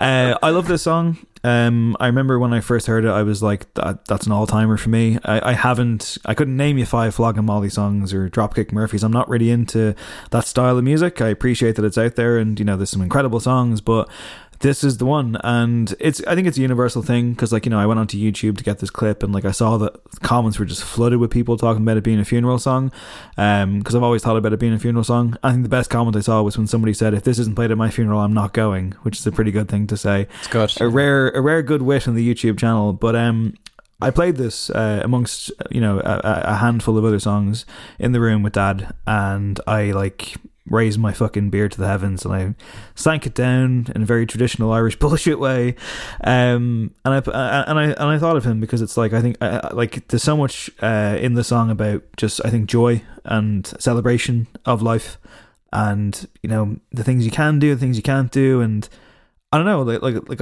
I just find it really, really powerful. I just find it really, really kind of poignant in that way, and it just puts me in a good mood. And I do think that where possible, unless it's like, you know, a horrific tragedy of a young life or something, I think where possible, a funeral should be a celebration of a person's life, and that's what it was for my dad.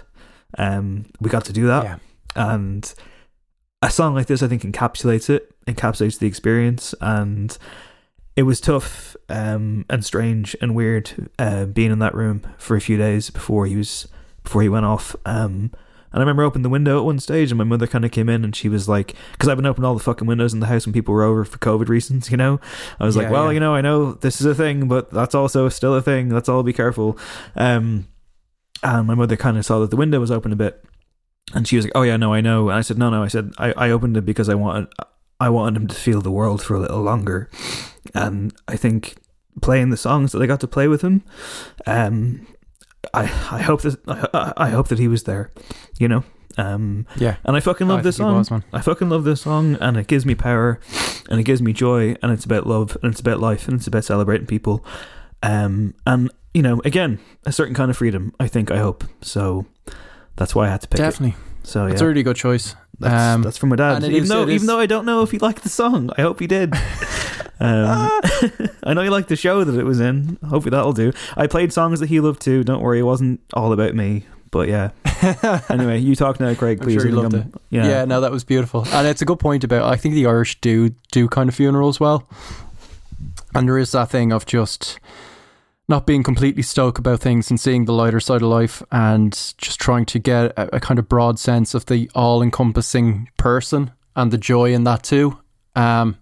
This kind of works on that level. I do feel like one of these days we'll get you to become a Pogues fan. I think there's something in there. There's a trad fan buried deep within there, but I don't know. But yeah, no, that's a really nice choice. People have tried to make me a Beatles fan, a Steely Dan fan, a Pogues fan, you know. By people, do you mean me? Maybe. But the point is, I'm over here just listening to Disturbed do their cover of Shout. So that's where I'm at. Nothing wrong with that, brother. We wouldn't be able to shout on this podcast if it wasn't for the amazing, the wonderful Adam Shanahan, who has a beautiful side profile at the moment because he's got a curved monitor in his room. Looks immaculate. I'm calling him out for his opulence, but he looks great as always, and hopefully he makes us sound great as he always does. I will never sell you out, Adam. We love you too much. And if you love the show, again, patreon.com/noencore if you want to help us support the show, keep the lights on, all that kind of stuff. Weird episode, I know, to come back on, but a necessary one, I hope, and one that I hope you stayed with us on, because, you know, light and dark, good and bad, life and death, all that kind of stuff, and that's kind of where we're at with it this week. Will you be listening to the Art Act going forward, Craig? No? The album? No, I think that's, unless they go full yacht rock. Don't really. The record I will not go back to now. That was really tough, man. I was genuinely like, I've yammered on about the 5 listen thing, and like, you need to stick to it, but Listen for, man. What I do for this show, you know? It's above and beyond, absolutely. And on that note, love to you, listener. Love to everybody. And this has been No Encore. There will be no encore. And we'll be back next week. I don't know what with, but hopefully some lighter news section, yeah? Like, let's see. All right, yeah. I'm out. Bye-bye. Here we go again, asking where I've been. You can't see the tears are real, I'm crying. We can't go on together with suspicious minds, and we can't build our dreams on suspicious minds.